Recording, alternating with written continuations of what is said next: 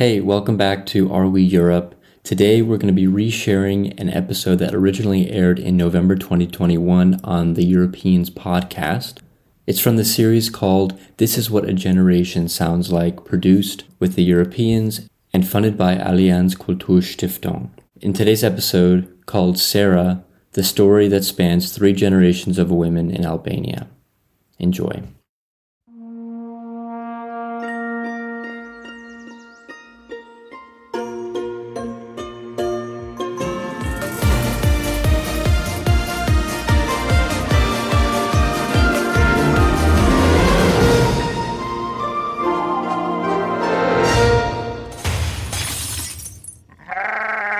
Hi, Katie. Bonjour, how you doing? Yeah, I'm okay. I've got that thing that happens to me when we go into the autumn where my eye starts twitching. Oh. I don't know whether it's just that I get busy or lack of vitamin D.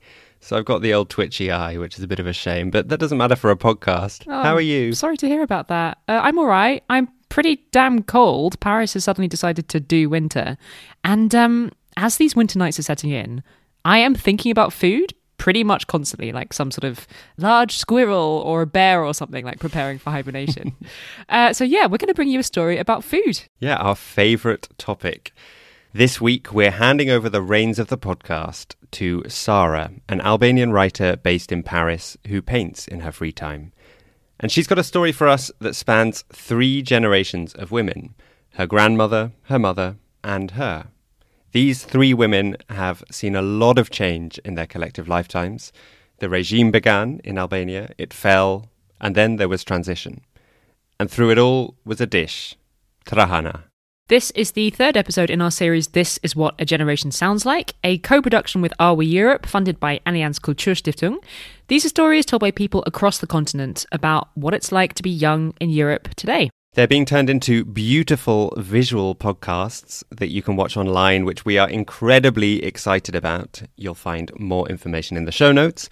This week's story comes to you from Sara, co-produced by Katz Laszlo.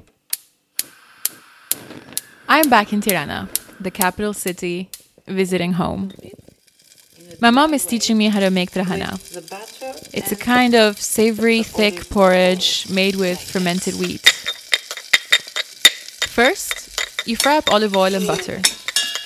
Add the trahana flour while the butter is melting. Until the trahana came a little bit red. It smells a bit nutty, it smells buttery. It smells really good. Water mixing, adding hot water and mixing all the time. Slowly, you add the water. And always hot water, because if you are adding cold water, the paste it's not anymore uniform. Could be separated. That's what I always do. Then, in another pan, you melt even more butter. The butter and the oil. Chili? Like chili flakes? Or the paprika. This is a little bit hot, so I like it hot. you like it spicy. And while that's all sizzling, toast some bread. Toaster, because it's more tasty. Cut it in small pieces. Let's just... And now you put the bread. Oh, the sizzles. Chili and the butter over the soup of trahana, over the bread, everything. That's so good. So good. Yeah, Ready to eat. it's ready to eat. Excellent. Thank you, Mama. One of my first memories is of my grandmother making trahana in her 2-bedroom apartment where my mother and uncle grew up. And you would open the door and the whiff, this fermentation whiff, would hit you in the face. And I would know, aha, it's trahana time. You'd have this sunlight, this orangey tints from the sun and from the trahana, which is orange. So everything just felt orange and acidic and fermented. Over the years, my uncle's old bedroom became the trahana room. And you would have the flour spread out, thrown over a blanket, on the floor, on the table, just on any flat surface. And you would be drying. I would always want to go and peek and sort of touch it. And my grandma would just come and scream and leave the trahana alone. Don't mess with it. It's not going to ferment properly if you go and mess about with it. My grandparents ate trahana all the time. But the thing is, it wasn't just that I wasn't allowed to help make trahana. It literally never went in my mouth. I just never had it. I knew the smell. For some reason, my grandmother wouldn't let me eat it. It was really only much later when I realized that there was an actual dish I had been told not to eat, and I realized the absurdity of it. Why on earth wasn't I allowed to eat this dish? How's it possible that I never even took a bite? My grandma, my mom, and me have all spent a good chunk of our lives in Tirana. But we've known very different Albanias. My grandmother was born in 1932, right before the rule of the communist dictator, Enver Hoxha. She gave birth to my mother during his regime in 1966. And me, I was born right after the fall of the regime, the 1990s. The transition into capitalist democracy. I think the transition was apparent in this really weird, abstract way for a child, because it was mostly felt through the stories told around me. I was growing up in this period where people constantly spoke of this really near past. So I grew up with this discourse of what had just happened without actually knowing what had just happened, because I was born into the afterworld. So you were conscious that something had changed and that things were now different, because I think there were developments every day, a democracy and a republic sort of starting to be built from scratch. So politics was insanely present in everyday life and table conversation, and it was not something that happened in the background. It was really constantly present.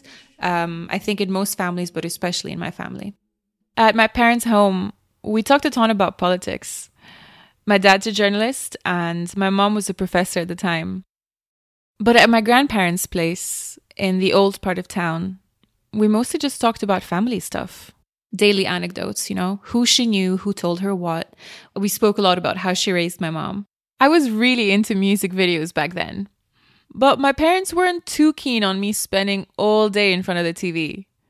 So I'd spend a lot of weekends at my grandparents' watching hours and hours of the Albanian equivalent of MTV. Same music, same videos.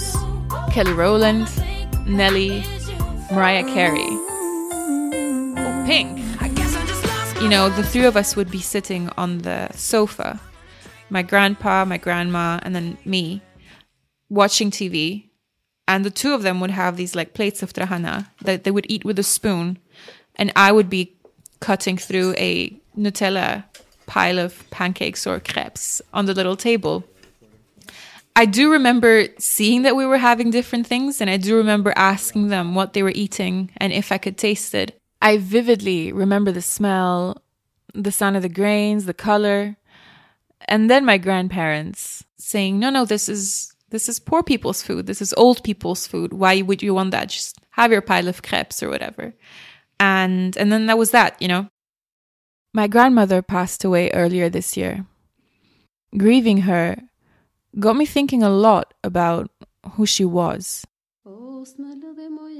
My grandma, so this is my mother's mom. She used to be a maths teacher.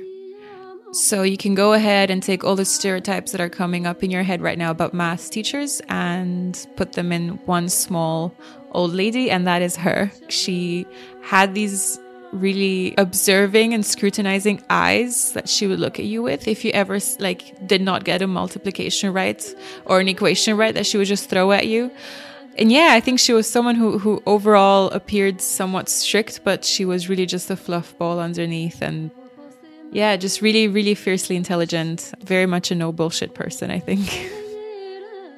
Add to that the tenderness and affection that only grandmothers can have.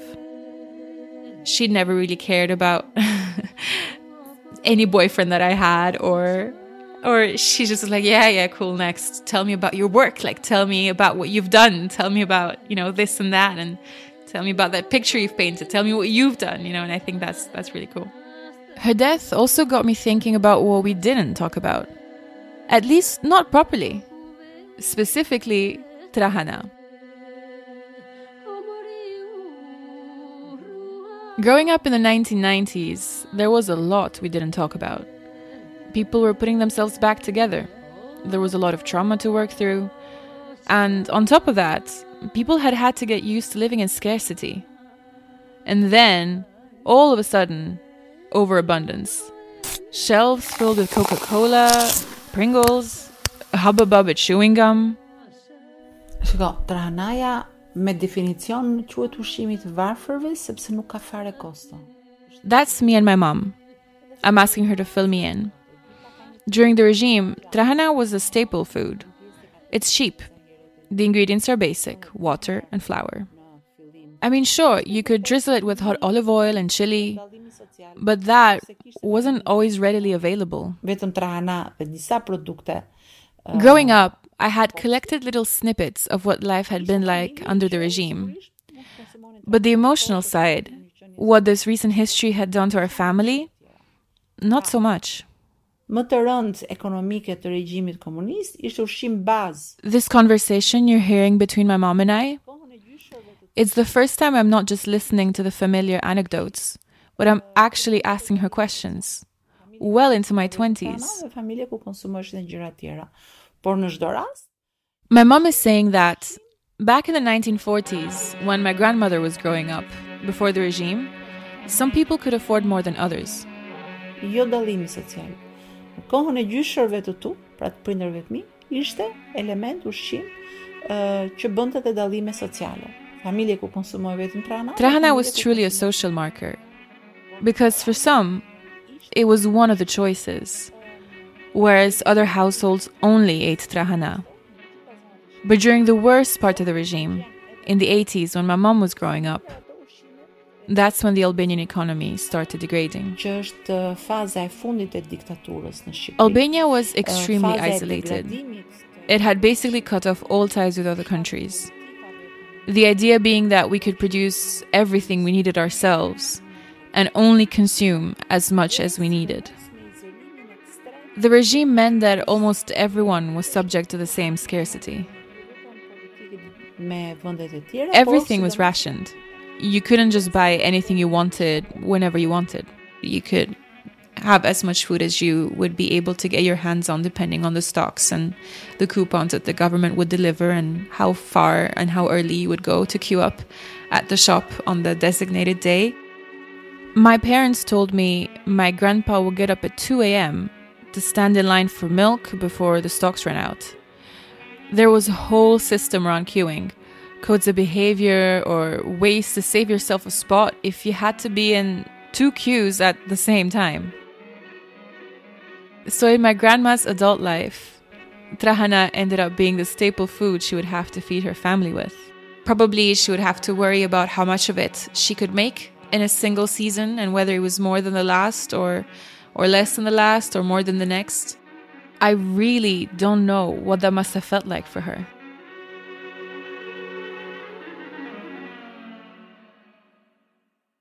The regime fell in 1991, right before I was born.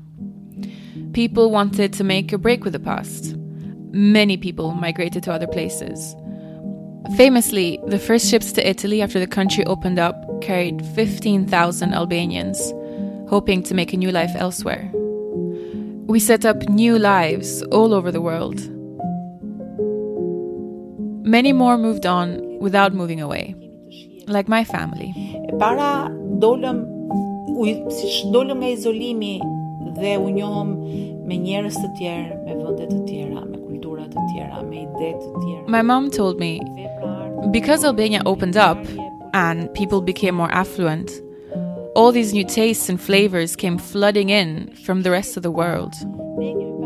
We got to meet new people, new ideas, new artwork, new politics, new societies, pleasant or unpleasant. That was right when I was young. The glorious dawn of Coca-Cola and Beyoncé. Nobody wanted to eat trahana anymore. Ka pasur ndërprerje rreth 20 vjet nga kjo lloj tradite. There was a break with tradition that lasted about 20 years. Most of my lifetime, really. But this dish, it hasn't gone away. It's like it's always been there, simmering in the back of our minds. To me, it feels like this secret password that Albanians have amongst each other more than anything. Because I think if you speak to people about Trahana, they won't know. But if you speak to an Albanian about Trahana, it's instant space for inside jokes, and people know what you're talking about, and it's still not something we make. It's not like, oh, I'll come over for dinner to make Trahana. That's still not it. Like I feel like it still remains this really personal thing. I grew up, I moved away, eventually ended up in Hong Kong. I'd been away for years. I missed home. I was looking for music, books, basically anything which would connect me to it. And at some point I realized I was eating congee, the famous Chinese savory porridge, and I hadn't even tasted Trahana. So I called my parents one night and said, "This is it, guys. You need to feed me Trahana when I come back for the holidays." They responded in a way that I was really not expecting. I think in my head I had built up I was prepared for a fight. I was prepared to convince them to feed me, because the first years of my life, in the first 20 years of my life, I was said, no, you're not going to have this dish. And so when I called them up to say, I really want to eat this, they said, no, yeah, sure, why not? And I was like, wait, what? I thought this was a no-go zone in the kitchen cabinet. I asked my mom if she remembered the moment when I called her and asked her to make Trahana. And she told me she remembered it vividly. Funnily enough, actually, she had her Trahana awakening around the exact same time. She started working in the region where her family's from and rediscovered a lot of the flavors and products from her childhood. She says her job brought her back to her roots, reminded her of what her grandmother and mother used to make. And she started making Trahana again. It was a familiar pleasure, and she wanted to share it. So as soon as I got back, my mom and I spent a whole morning in the kitchen. And then we finally sat down as a family to eat Trahana. The four of us, with my dad and my brother, also, we just sat and we had Trahana. And my parents were like, well, it's kids, so this is Trahana. After all these years, my first spoonful. The first spoonful of Trahana I had. I think it felt like it was not really like anything I was used to eating. It's this really thick, chunky, bitter, fermented, but also really savory and spicy, thick soup. It's not a faint, quaint, easy peasy flavor. It is intense, and it's intense in texture and it's intense in flavor. It's really rich, and I really like that. And it was really strange to eat something that was so new in terms of taste, but also so incredibly familiar in terms of presence and in terms of smell. Something felt a bit more normal after that first bite, but at the same time, that was that, right? We had Trahana now. All is good in the world. My mom says that since that moment, whenever she goes back to her family's region, she always buys some extra for me. Just like her grandmother, who used to save some for my mother's mother. It's like a voice reverberating through our roots. It's a shared history of the women of our family, which means a lot to her.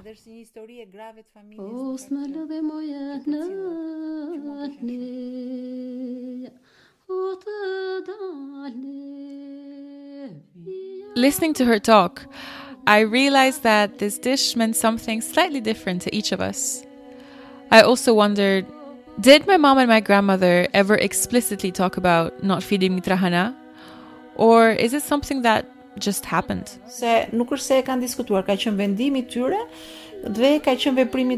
My mom says that they never talked about it. She never asked. I told her that, to me, it feels like they didn't offer me this dish because it was so connected with the before world. Almost like it didn't belong. Like this was the point where the two worlds just could not meet. Of course, we can't know for sure how my grandmother felt. But after talking through it, my mom says I might have a point. Especially because of their age, it was probably quite meaningful to choose to eat trahana. It was the taste of their identity, their childhood, of the past. But it came from an entirely different world from the one we now live in. Trahana was a frontier that separated the before world from the present. Turns out, my grandparents never offered it to my mom either. Maybe they placed her in the new world too? So perhaps my mother and I now agree that my grandparents associated this dish with a painful past. Pain that was so deeply etched in their memories that they might have felt that if I ate trahana, I'd eat their lived experience with it. After my mother taught me, I started cooking trahana for my friends in Paris. Not as a staple, but as a dish to show off with. Sprinkled with feta and hot chili flakes and even some caramelized onions every now and then. Though I might have crossed a blasphemous line with that one. I wonder what my grandmother would make of this quest I've been on. I had a realization after she passed away, which was that it wasn't just her passing away, it was an entire generation passing away. It was an entire treasure chest of a lived experience that there was no way to transmit. She was really my closest portal to understanding that part of Albania and that part of my family's history and having those stories told to me. If she was still alive, I know what I would ask. I mean, I would have liked to ask her what it felt like to see the world change. What it felt like to have grandchildren that have so little in common with how you were like as a mother. What the experience of your children was like. And, you know, we would be in the same apartment and I would be watching these music videos from America. What? You know, I would be watching Mariah Carey and 50 Cent on a TV screen. Like, what did that look like to her? Did it feel like she was watching an alien run about in her house? Or did she grasp it? Why did she hold on to trahana? You know, like, why? My mom didn't. Why did she hold on to it? Like, what? Did it feel like having a time capsule eating it? Or did it not feel like anything?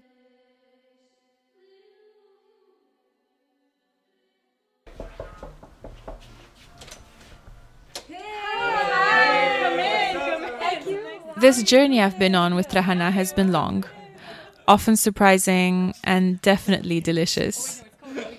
This is where I'm at now, sharing trahana with my friends in Paris.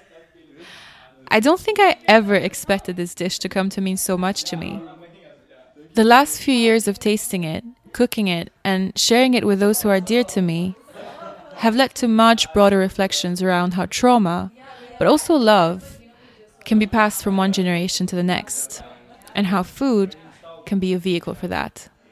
It makes me feel like an older Albanian lady, just sort of like slowly stirring the soup and making sure that it's good. And makes me think of my mom and my grandma every time.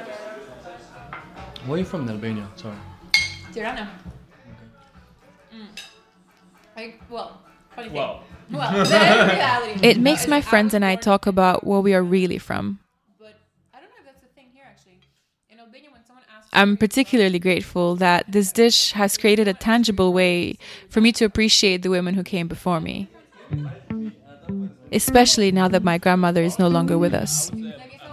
Until now, trahana has been an excellent guide to exciting flavors, reconciliation, and creativity. I've yet to see where else it takes me. I'll be open to anything, as long as food is involved.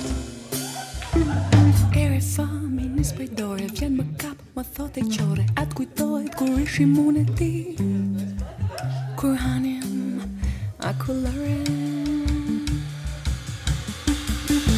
Ere fami nis papritur si një post o blokin betur më pret më ndalon më kujton se një pjesë mja. This episode was written in collaboration by Sarah and me, Kat Sleslow. Sarah was your host and production and sound design came from me. Katie Lee was our editor, and additional support came from Dominic Kramer and Wojciech Oleksiak. Priyanka Shankar was our assistant producer. Thank you so much to the women of this family for trusting us with your story. Thank you also to our collaborators at Are We Europe and Allianz Kulturstiftung for funding this episode. And of course, many thanks to our Patreon supporters who are generously helping to keep this podcast going.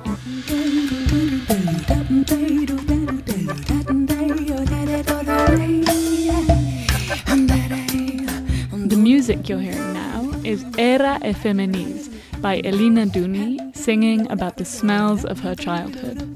Additional music was Song of Emigration, sang by Women's Choir from Permet, Tana by Sazizo, Kanyemot e Giselviti, also by the Elina Duni Quartet, Yonuzi Mashoket by Val Makaba, Ballerina by Yehezkel Raz, Mamadeo by the Peter Pan Quartet, and of course the one and only Jim Barn.